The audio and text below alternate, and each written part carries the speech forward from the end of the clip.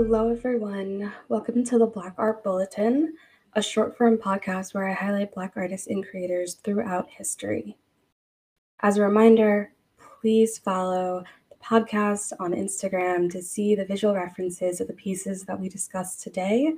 I'm not even going to delay it any further. Let's just get into it.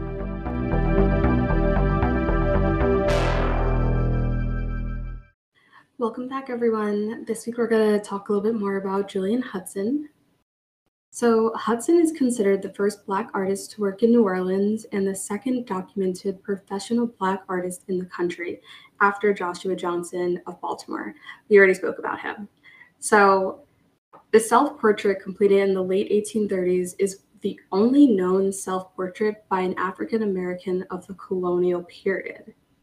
Only a small body of his work survives, and of his output, there was no miniature paintings that are known, only half a dozen mostly small-scale portraits.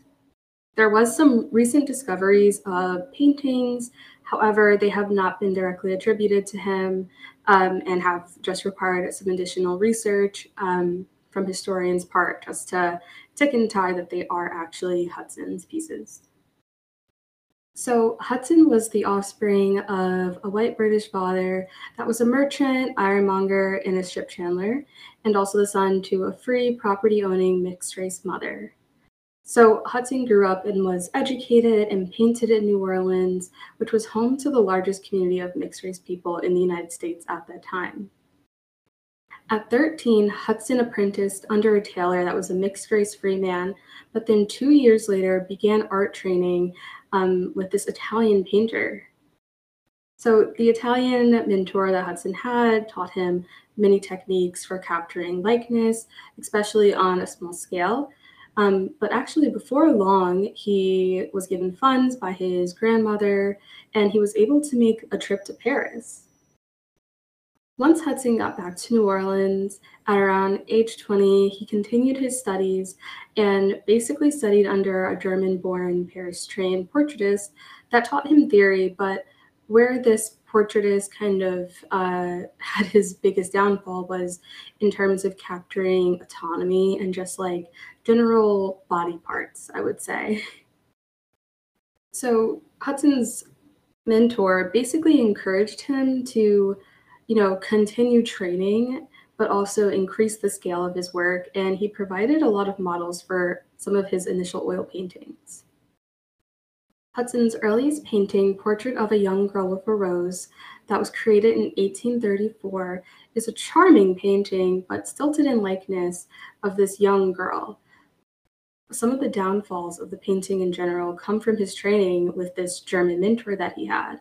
So like the hands and the eyes are just slightly, or not even slightly, they are awkwardly rendered. Then he had this painting, Creole Boy with a Moth, that he created in 1835. And again, this shows some of the influence of this German mentor on him. Particularly, some of the renderings, again, for the body parts are rendered a little bit awkward, but then there's also this use of this three-quarter pose that basically his mentor was notorious for using. At this time, Hudson was sharing studios with clients and this international community that he had formed throughout all of his training. And he really started to understand that to create better art, he would have to return back to Paris and continue his studies to upgrade his skills. So between 1835 and 1837, he studied in Paris to a former pupil of the neoclassical titan Jacques Louis David. And upon his arrival, Hudson resumed his career with enhanced skill and ambition. There's 2 surviving works from this time period of his career, both dated in 1839.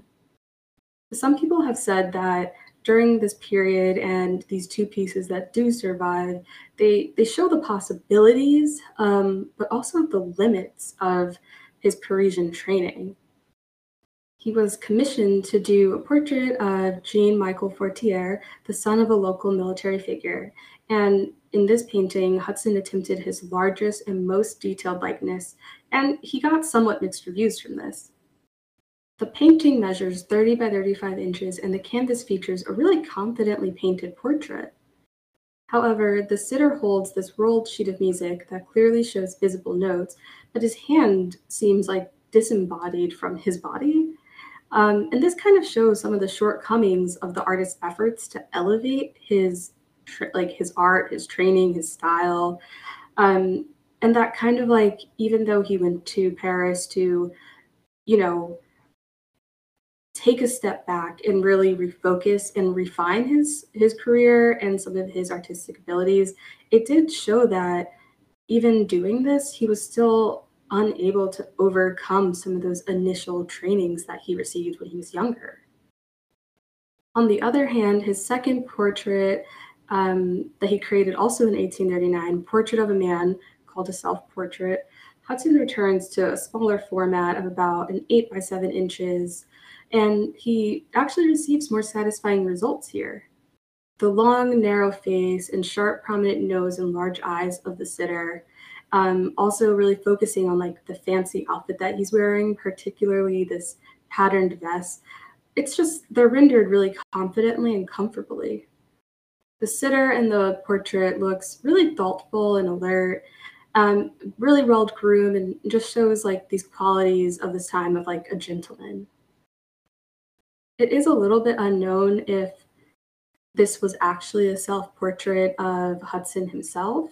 But we do know that Hudson did paint this, and it really does showcase some of his ability and more so his ability to evoke the subject's persona and distinctive features and just overall like essence of a person in a portrait.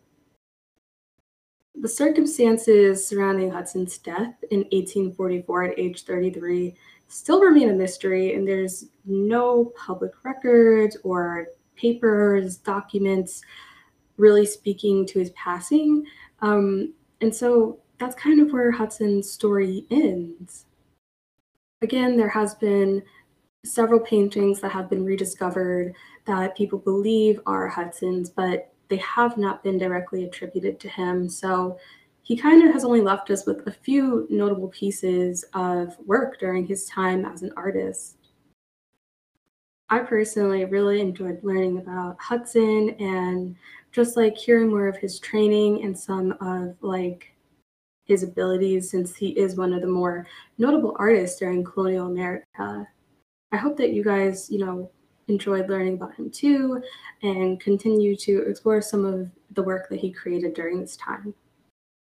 Again, shameless plug. Please don't forget to follow us on Instagram. We'll be posting a lot of the pieces that we discussed today, and I think it's really nice to kind of be able to visually reference some of the things that we've already talked about. So I hope you guys enjoyed this episode, and I will see you guys next week. And yeah, I'll see you then.